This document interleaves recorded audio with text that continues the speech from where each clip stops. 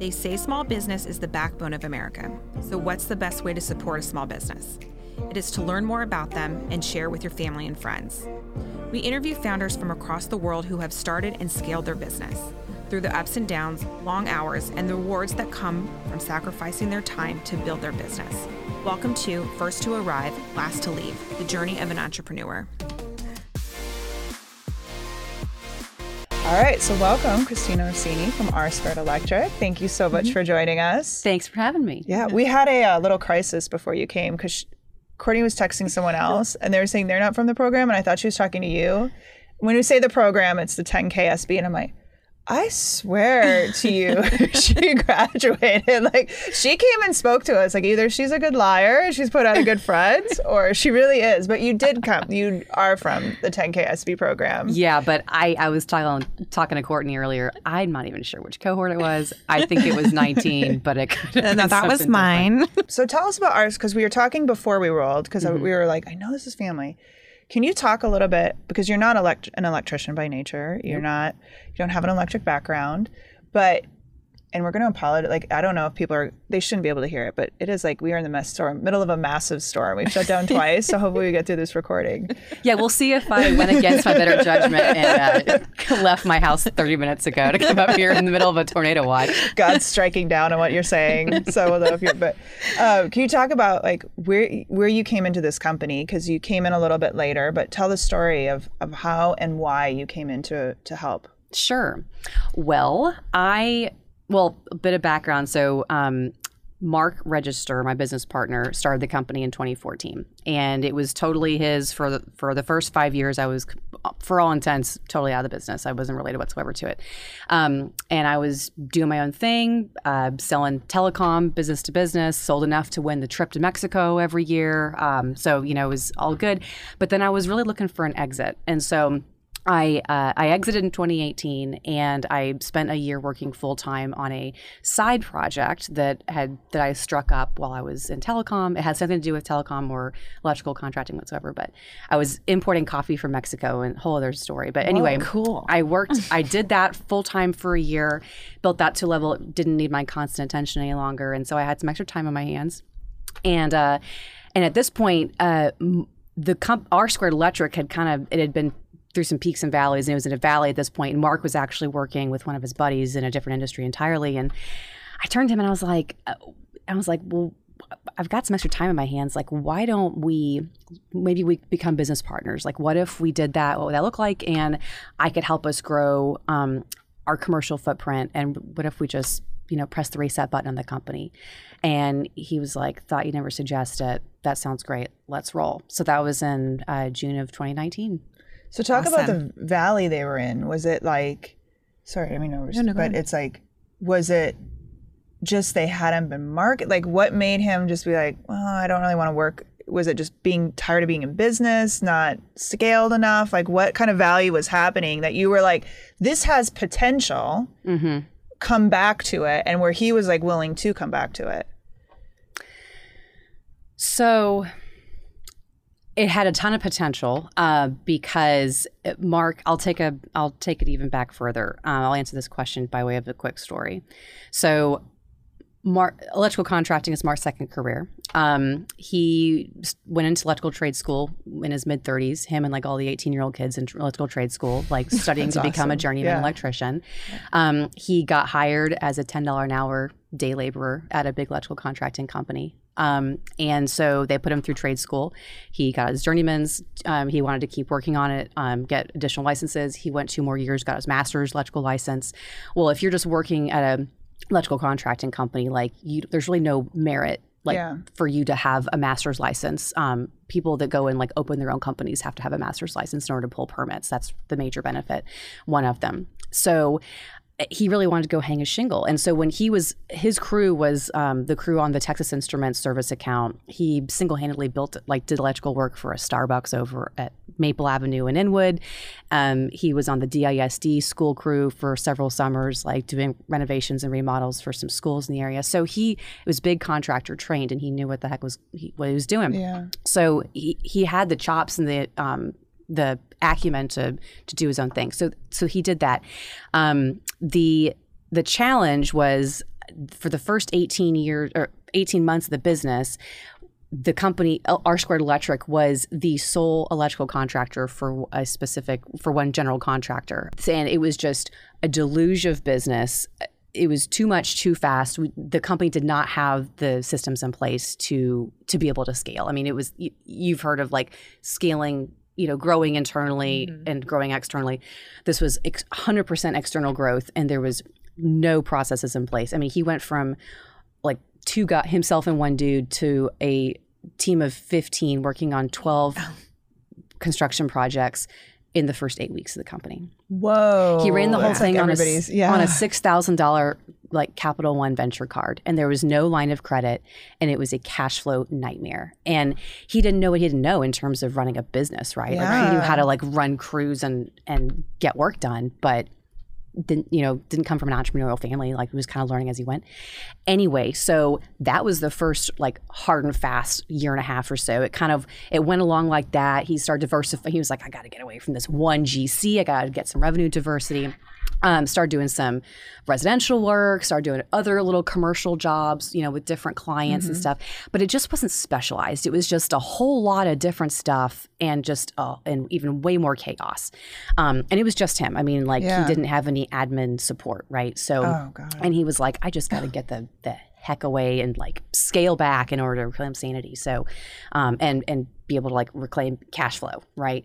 And get healthy. So, so he scaled way back. He always kept his license active. But like, I mean, he wasn't even actively doing any electrical work. Like I think he even put the insurance on hold, wasn't actively selling the company or anything, any services. And during that time, like he and one of his buddies he was helping one of his friends in the automotive industry, doing like some back end data tech stuff. And anyway, and so but he wasn't thrilled with it. He always had visions of getting back to R Squared. So around that same time, that's when my time was intersecting with, having some more bandwidth. And so I was like, let's go ahead and press the reset button, shall we? So we went into business together, and my value proposition was I could bring the back end admin support, and I know sales. I knew that I could very easily ramp up our company to have good revenue diversity and grow in the way that we wanted to grow, which was commercial construction and specifically interiors and tenant finish out. Oh, so that's what we're doing now. So we're thrilled that it took like 3 years, a little like almost 3.5 years, but now we've eschewed all residential, we've eschewed the service, and now we're fully operating in our strengths and that of our crew members. We've got 9 people in the company, and all of our field guys are all commercial construction guys. So we're glad that we're retooled, and that's where we're staying. Okay, cool. Well, it looks like you really covered what some of your growing pains were. Were there any other obstacles more recently or prior to Goldman Sachs that brought you to the Goldman Sachs program? I'm a lifelong learner, and I just always love to be in a course of some kind. Yeah, so cool. I several friends had gone through Goldman Sachs, and I was interested in learning how I could learn more about running a business. And I would say some of the challenges were I would rather learn. I'm great at following a recipe, but I felt like I was like writing the recipe, haphazardly. Like, I knew that I knew that there were holes that needed to get plugged. So I just was interested in going and learning more and just learning how to optimize the business. Did Mark? Oh, go ahead. No, it's okay. Did Mark do the program with you, or? No. Cool. Do you think that, because, with Troy not going through it, I often think, my gosh, like he would have benefited from this. Just there's so much value in it. Do you think the same for Mark? Do you think that he would have benefited from being in it? Like, benefited, yes. I've learned that it's all a matter of timing with Mark. It's like we both want to implement so much, but it's just a matter of like being able to focus on something for a few months to really see something through and to do it the right way. So he's great at running the field, and that's kind of our lane. So like I kind of go out to market and like hunt and find opportunities for us to grow internally and externally. And then like he manages service delivery. So those are kind of those are kind of our lanes. So, but also with EOS, I mean, we're starting to implement Entrepreneur Operating System, and that's something that I had found years ago and kind of put on the shelf, and was thought to myself, like, I'll just have to wait for Mark to be able to be in a position to implement that with us and to be aligned. And then lo and behold, just recently, like less than a month ago, he got really fired. He kind of, that entered his life. And so he's the one really running with implementing EOS at our company now. It's really interesting. So are you saying that like you almost have your own divisions and you're running your SOPs like completely different, but they intersect at some point? Yeah. Yeah. That's really cool. Well, and I want to go back to that point of establishing those SOPs. So you go to this company that's essentially, I don't want to call it dead, but it's dying. Mm-hmm. So like, where is your first course of action? You're quitting your corporate job. You're sitting here looking at this company. All right, you got to bring him back. What do you do for, like, where do you begin? Was it just, helping with, I know you said you helped with the admin side and the sales side, but do you just establish what you're going to do sales-wise? Do you help establish? I'd just love to kind of go back to that place of, here I am, now what? Yep. So we, in our family and our business, we really try to start with first principles, like in anything. And so the first principle of this was, okay, we're just going to start doing electrical work and try to do the best job we can. And we're going to do it for anyone who wants to pay us to do it. That's where we're going to start. And then we'll refine later. Yeah. So that's what we did. So the first thing I can remember doing was, after like we filed paperwork for ownership change, like we did the legal stuff, kind of like in our soft launch. Like we spent almost like the first 6 months like doing a whole bunch of like legal things, tax stuff, admin type work, Microsoft Office, Yeah. just basic stuff. And he and his son Carrie, who works with us, who's worked with us almost full time since 2019, has like the two of them would go out and just do electrical work, like small commercial jobs, a lot of residential work, like friends and family. But then also we just started like getting the word out, and people who knew Mark from years ago, would keep calling him. So we've always just been word of mouth, really. And then we were talking with another 10KSB alum, Julie Porter at Front Porch Marketing. Went to her, and they did our website. And I remember it was a Wednesday, and Mark and Carrie and I were all in the Front Porch Marketing office, and we wrote at that time a sizable check for like a 50% deposit on the whole website relaunch and redo and everything. That was a Wednesday afternoon, and we all committed to doing that. Like, yep, like we're gonna make this investment. Like we have to. There's no more kicking the can down the road. And then that Wednesday was stay-at-home orders went into effect. This was March of 2020, and that whole weekend we were just like, oh my God, can we get that check back? Should we keep the course? Do we not? What the hell is gonna happen? Right. And so, and we all just kind of ping pong back and forth. And it was Carrie who told us, no, we really need to stay the course here. Like, this is what we've all been talking about doing. And we just got to forge ahead. And we were like, you know what? You're right. So luckily we did. So that was that was the big thing. And then to keep from rambling, during COVID, probably the biggest SOP that we did was we also invested and we made some nice like marketing collateral postcards, and we like hired a professional photographer to like follow us around and like took like job site photos of like some people in the company and the trucks and stuff like that. Like we got some good photos done, made some collateral, and then Carrie and I single-handedly distributed door-to-door postcards over the next 6 months, like all during the beginning and like mid of 2020, and that activity like really relaunched the company for the next couple of years.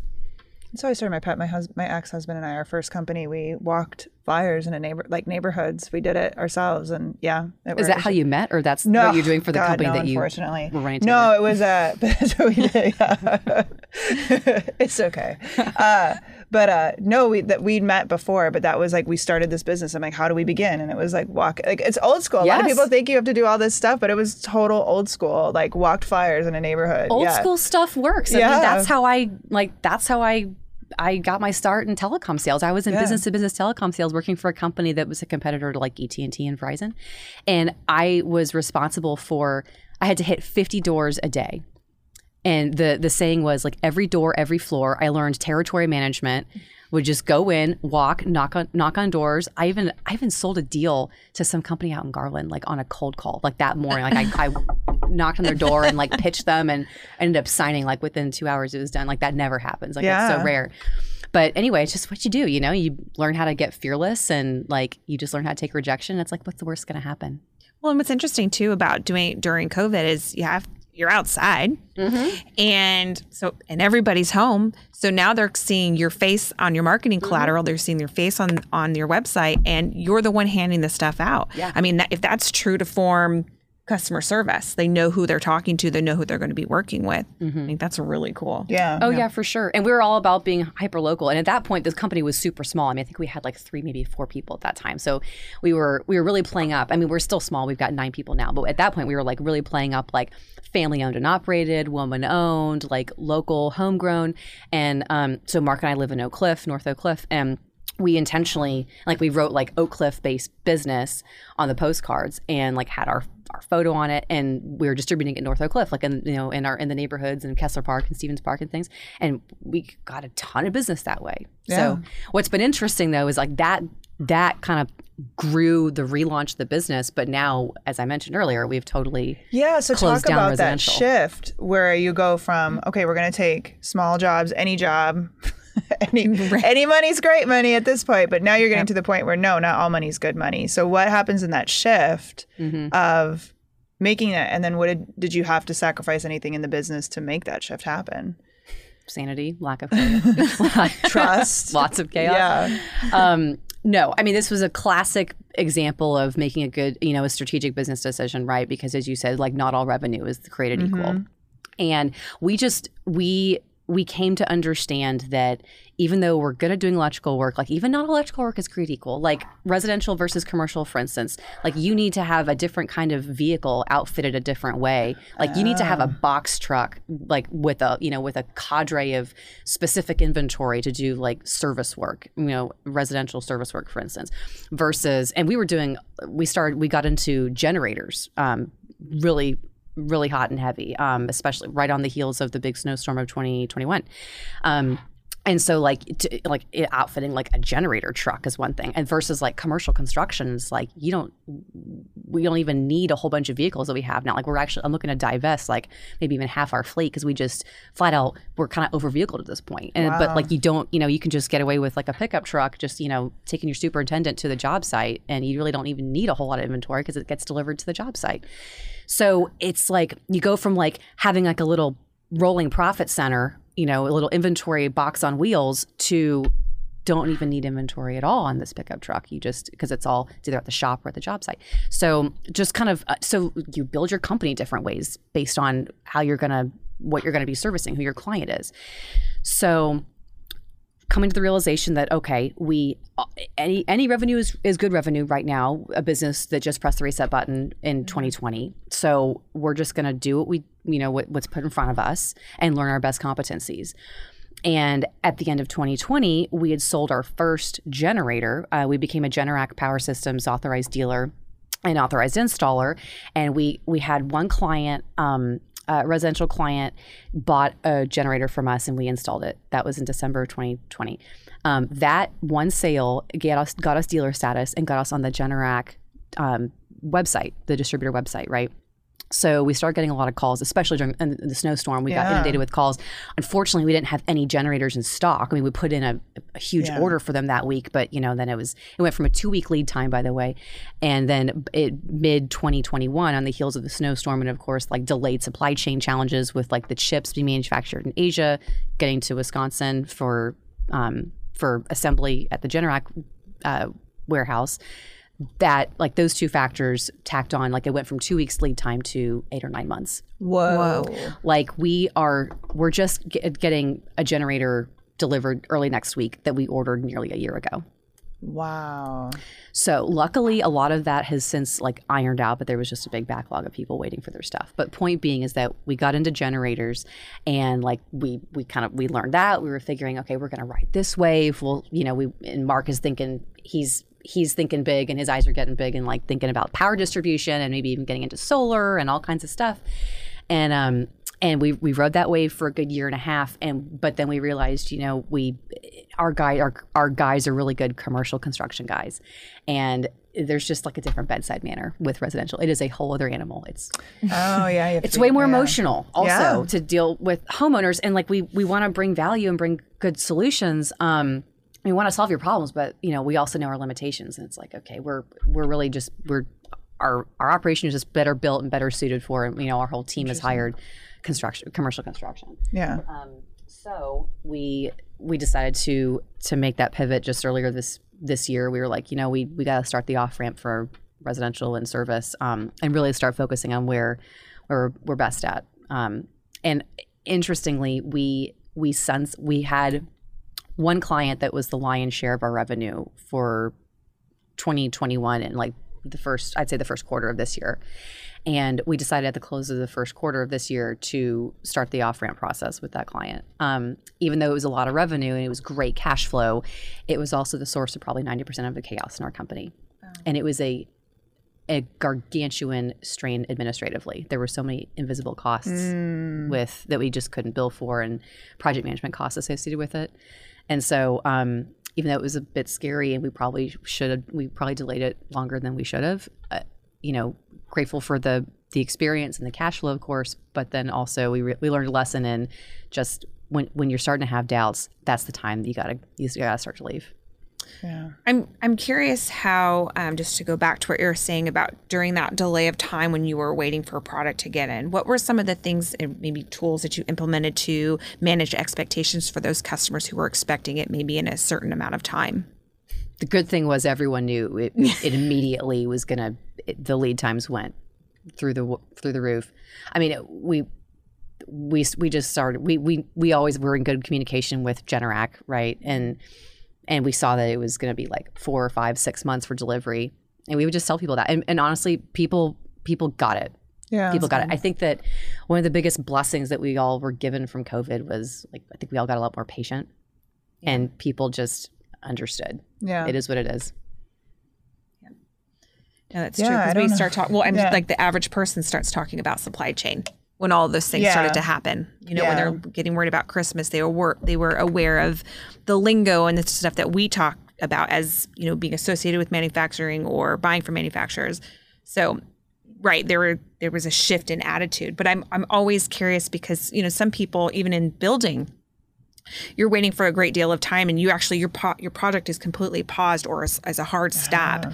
And that didn't happen to you guys? You were able to say, hey, like, this is just what the time frame is, because you were aware of the time frame prior to them placing orders? Yeah, and luckily, when the construction industry was really getting squeezed with substantial supply chain issues, like on breakers and panels and things, that was not the bulk of our business. We were really doing a lot of generators back then, and or at that time, and we didn't have any. We were able to get material just fine. I mean, knock on wood. So I think that really affected a lot more of other trades, perhaps, and other electrical contractors that were using those and doing that line of work that was that required that other commercial work. But we were lucky that we were able to get what we needed without much. Are you doing generators just for commercial or generators for residential too? The bulk of our work was residential generators. Okay. Now we're still Generac Power Systems authorized dealer, installer, and now a service technician house. So we're still open, like we're doing commercial generators. I'm wondering if we're going to be renewing those licenses. I haven't really. We haven't decided. Again, it's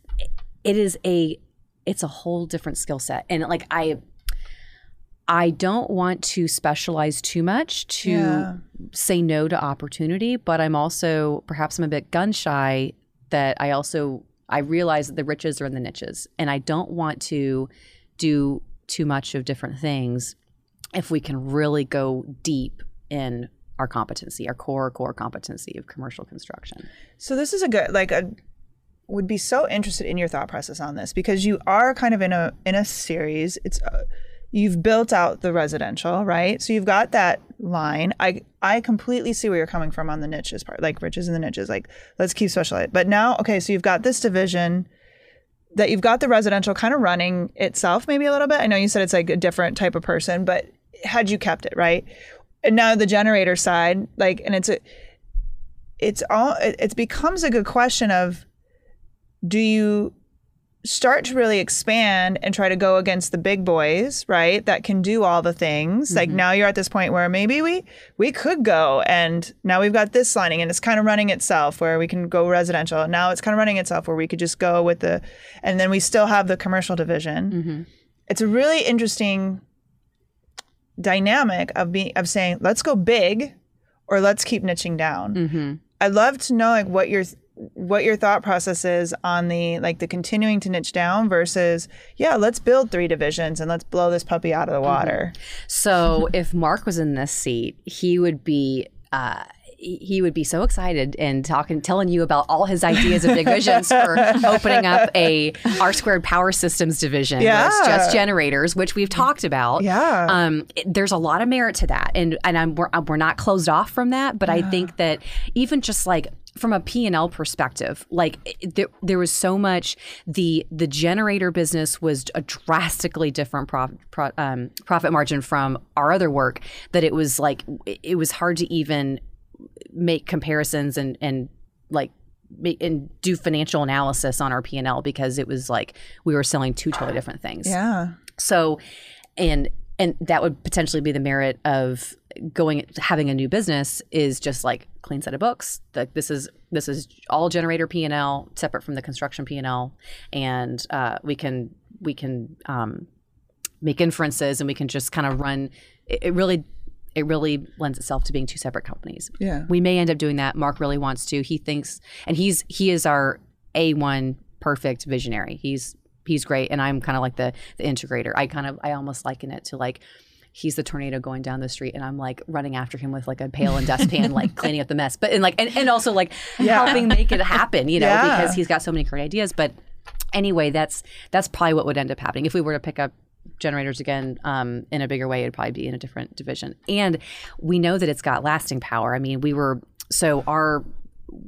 part of the reason we grew so much was we got subcontracted by a company called Cantor Power Systems, which is Generac's largest residential dealer in the country, and they're like Generac's largest like Power Pro Premier diamond dealer, and they're also Home Depot's third-party generator sales and service partner. And when we got on board with them, they were like in, 11, 12 states. And then they brought on Texas on the heels of the snowstorm. And they went scurrying for subcontractors to fulfill the work, because their model is they hire plumbing and electrical subcontracting in these remote states to go fulfill the work, right, that they sell. And then we also do service and maintenance on the back end. So there's like 3 different revenue streams with that. And we did a ton of work with them, and there was 0 marketing needed whatsoever. Yeah. Like they are the sales company, and then they hire us. And so like we invoice them, and Home Depot loves them. And so they do a really good job. So Home Depot brought them into, like, since we were there, they entered into Louisiana, and perhaps even other states after that. So they were blowing and going like crazy. And in fact, they just sold a private equity company just in the last 30 days or so. So all that to say is that there's still lots of money to be made in power distribution and in residential generators. All that to say is that we know that there's promise and there's lasting power there, and it's not going away. Especially as with living in the uncertainty that we do, people always want to maintain control of their lives. So we know that the business plan is there. The market research has been done. We've tried it. We stumbled a bit. We know what mistakes we made and how to improve it next time. So I feel like it would be a much easier go, and perhaps less chaos and less stress if we just decide to strike it up again later. What a good problem to have. I mean, I know it's stressful, like no matter which way you look at it, but it's just so interesting to me. Yeah. The decisions, because it's like, okay, do we need more money? Do we need investors to make all those things where it may seem like. I just had a client say this the other day. It's like a lot of people want to 10x their business, but they really have no idea what it takes to actually make that 10x happen. It's not just a matter of getting to your point of what the business first was. Yeah, you can get 10x clients. That's great. But if you don't have the 10x behind the scenes to make that happen, or if 10x is causing more chaos and stress, is it what's worth it? Maybe it's worth 5x, and you're good at 5x. Yeah. So we had obviously the pleasure of having coffee this week. And that was one of the things that we talked about was just like, are you super excited to be like a $500,000 business, or do you want to be a $10 million business? And is it totally okay to be at 2 million and be like, I'm capped, and where, what you want to manage, because more money equals more employees, more, supplies, more hours that gets put into it. And ultimately we're, being the founders, we're ultimately responsible for that. So if those employees don't show up, who's showing up? It's us. Yeah. So it sounds glamorous that you have a $10 million business, but that doesn't always equal that you are like living the life of luxury. That could not equal out, in your balance sheets and stuff. Oh, 100%. And like, it's way sexier and like way better for your ego to be like at a cocktail party and catching up with friends. Like, oh yeah, we $10 million this year, or even 20 or whatever. But okay, that's revenue, but like, how much did you spend? Yes. Exactly. What did it cost you? Did you keep any of that money? Exactly. Because I know what it feels like to make a lot of money and not keep it. Yeah. Yeah. There's a difference between growing at all costs and growing profitably. And I've been the last couple years have been a big lesson in humility and like letting go of ego in terms of running this business. I do not need to have a bunch of zeros behind the numbers if it's not profitable. I mean, I'd much rather keep it lean and smaller and have really fat, healthy profit margin. Right. And a weekend maybe. Yeah. Some time to yourself, or Yeah. I told my husband, like, my goal is 5 vacations a year. And he's like, what? And I'm like, no, we're going to go 5 vacations a year. That's what I want and if it means I don't make as much money to not have to be married to the business, that's fine. That's what my gold standard is. 5 vacations a year with the kids while they're young. Like, I don't want to be married to something I'm okay with that. But I think you have to be on the other side of it for a hot minute before you're like, this isn't worth it. I don't think that, would you say that didn't just come to you? No, that was building and selling businesses that I lost marriages over and lost lives over. I mean, you know what I mean? Like, lost 5 years of my life to build. And now I'm like, no, I'm good. But that's an interesting topic that we should talk about more here, because I think there is a gross mistake in what success is because of social media and because of what we're being told via media, that you need to be a 10x business and like run as fast as you can. It doesn't always. That's like a slim percent that actually get there. There's luck and a lot of hard work. But it doesn't. That shouldn't equal success. Right. It's having that time with your family. Yeah. Being able to go on a hike, those things that we forget about during the process because we just want to go as fast as we can. Yeah. Yeah.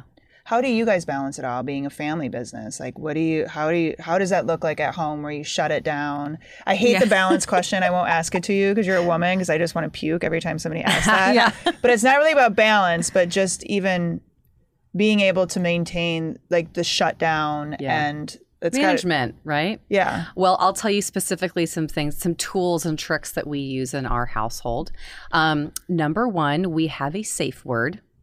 If we're Sasquatch is what Mark and I say if one of us is talking about something, or if it's getting too heated, or if it's like 9:30 at night and he just wants to zen out and like scroll Twitter before going to bed, and I just come in talking about our commercial real estate lease and like asking about so and so's raise or whatever, and each of us say Sasquatch a couple times a week. So we have that, and it is like if one of us says that, then the other person just shuts up right then and there and just pick it up later.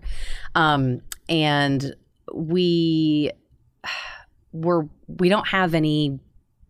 We tried to have like a curfew basically about work conversations at home, and that was unsustainable. So that's a trick that we tried and we realized we kept failing at it. But Sasquatch works, honestly. It sounds really silly, but like it really does work and we respect it. And additionally, we worked on creating some internal processes last year. I hired in an external COO to help kind of scale us a little bit to a certain point.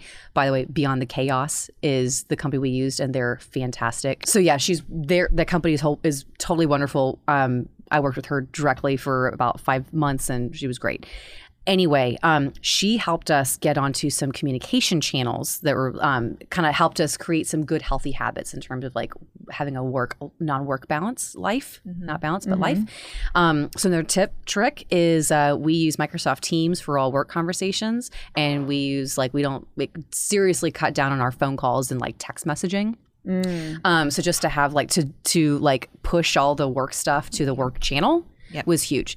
And I don't have to, I'm not beholden to, I can kind of prioritize how I'm going to respond and things, and it's a Teams message is urgent, a phone call is urgent, email not as urgent, right? We also started implementing just some workflow management. We're on Asana now. Yeah. Okay. So we use Asana with task management, and deadlines and things. So that just kind of helped put some structure around structure in here, boundaries just surrounding workflow and things and communication. I love it. Yeah, I like the safe word. I think that's really smart. Especially, we try to have work-life balance, but inevitably there's always some phone call, right? And you're like, okay, well, the customer needs you at this very moment. And I have a hard time putting my phone down for stuff like that. But it's another thing worth mentioning. I first thought about it when you said a couple minutes ago about social media and people just kind of leveling up and showing up and not even showing your authentic self a whole lot of time. I deleted Facebook from my phone in January. Great idea. I haven't missed it a bit. Yeah, I've maybe popped on 3 or 4 times. And really, it was just to sell or buy something on Facebook Marketplace. I wish Marketplace was just its own standalone app. I would use that a whole lot more.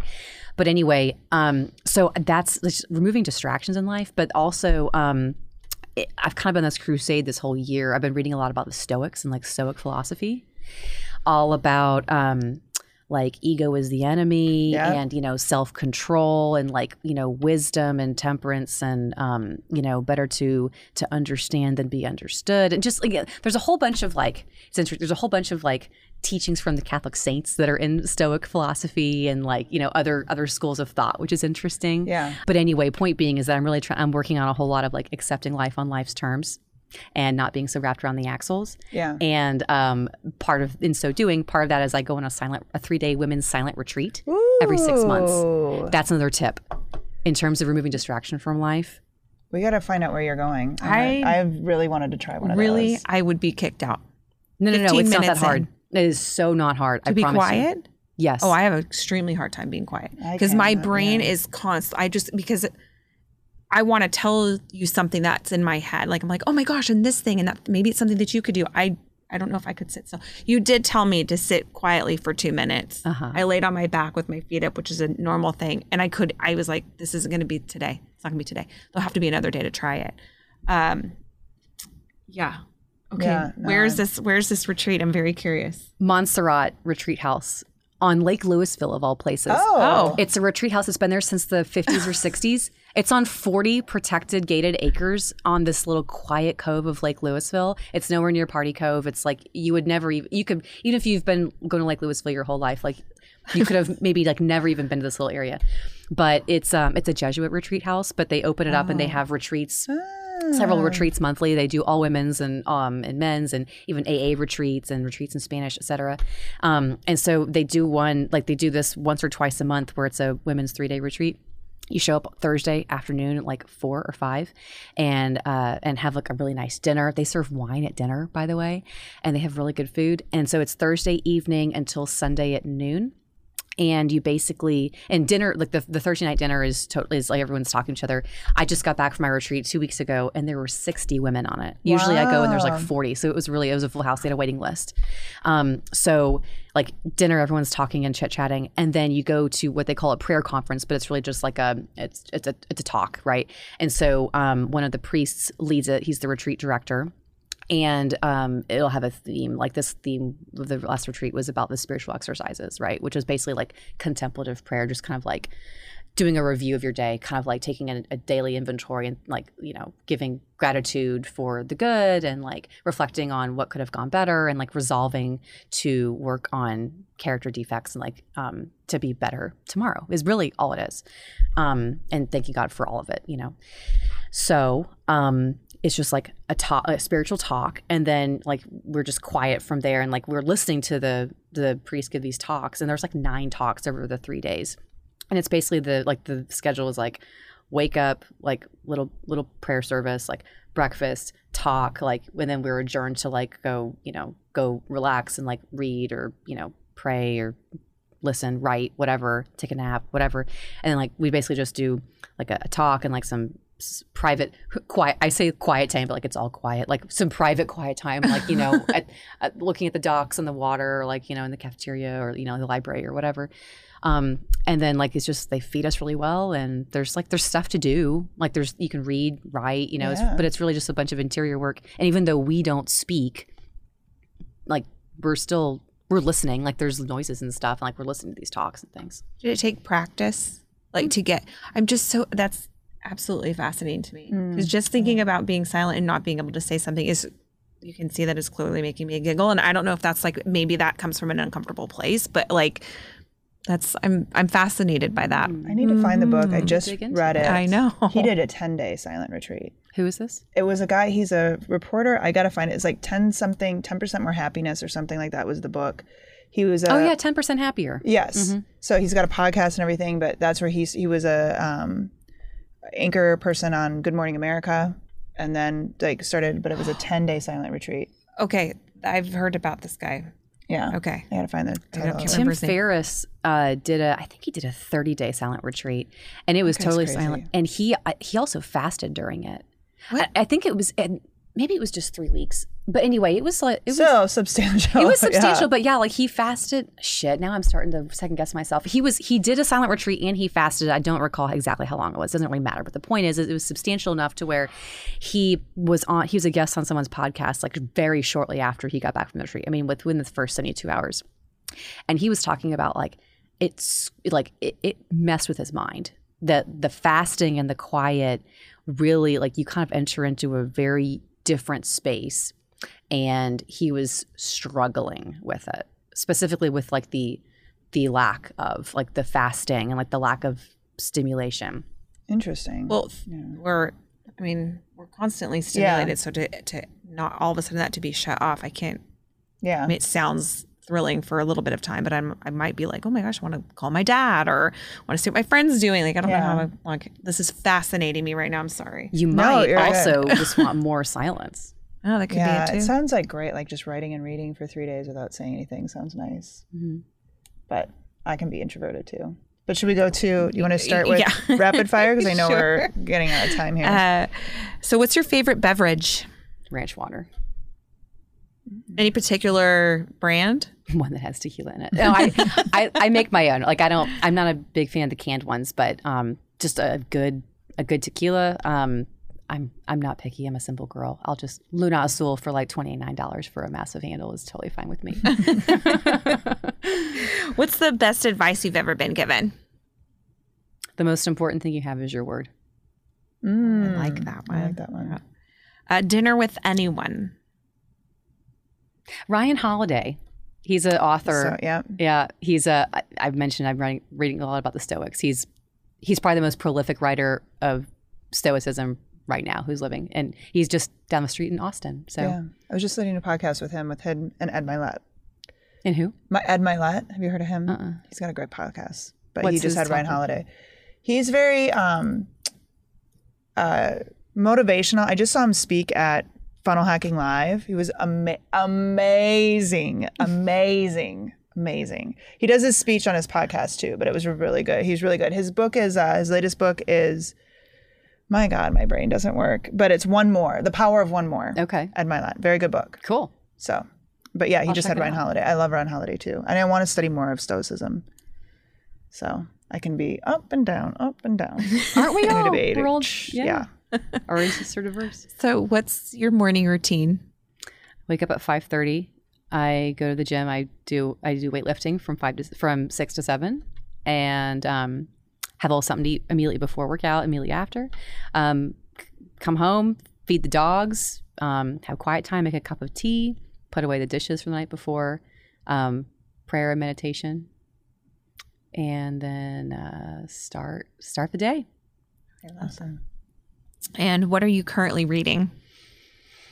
I'm in the midst of reading The Mindful Catholic, and I think that's the only book that I'm in the midst of right now. I would like to, and I should be starting. I've got a book by Thomas Merton that's also on my nightstand that I've been trying to get started and get into this week, but it hasn't happened yet. But perhaps this weekend. And I know you're an avid traveler, but what's like a top bucket list item? Iceland. Mine too. Love to go to Iceland. I would totally go in the summer or in the winter. I want to do I want to like sleep under the northern lights though. Yeah. I think I'm kind of more inclined to want to go in the winter too, to go hike on glaciers. Yeah. And then go to like the Blue Lagoon when it's cold outside and like have all the steam come up from the water. Get the good Insta shot. Oh, my favorite is going to national parks and seeing the Insta shots. I'm like, oh. Have you seen the videos where people are like, here's the shot and then here's what it looks like and everybody's like in line. Yeah. And then your guilty pleasure. A guilty pleasure. Oh gosh. Like stretching out my like morning prayer reading time. Like I'll stretch that out kind of long. If I didn't have any obligations, like I would totally do that for like 2 hours, like just kind of ease into reading. So I'm working on not being gluttonous with my time, honestly. I love that. Hanging out and just taking time, doing whatever the hell I want. I like it. That should be everybody's goal. I know. Well, isn't that why we become entrepreneurs, is for time freedom?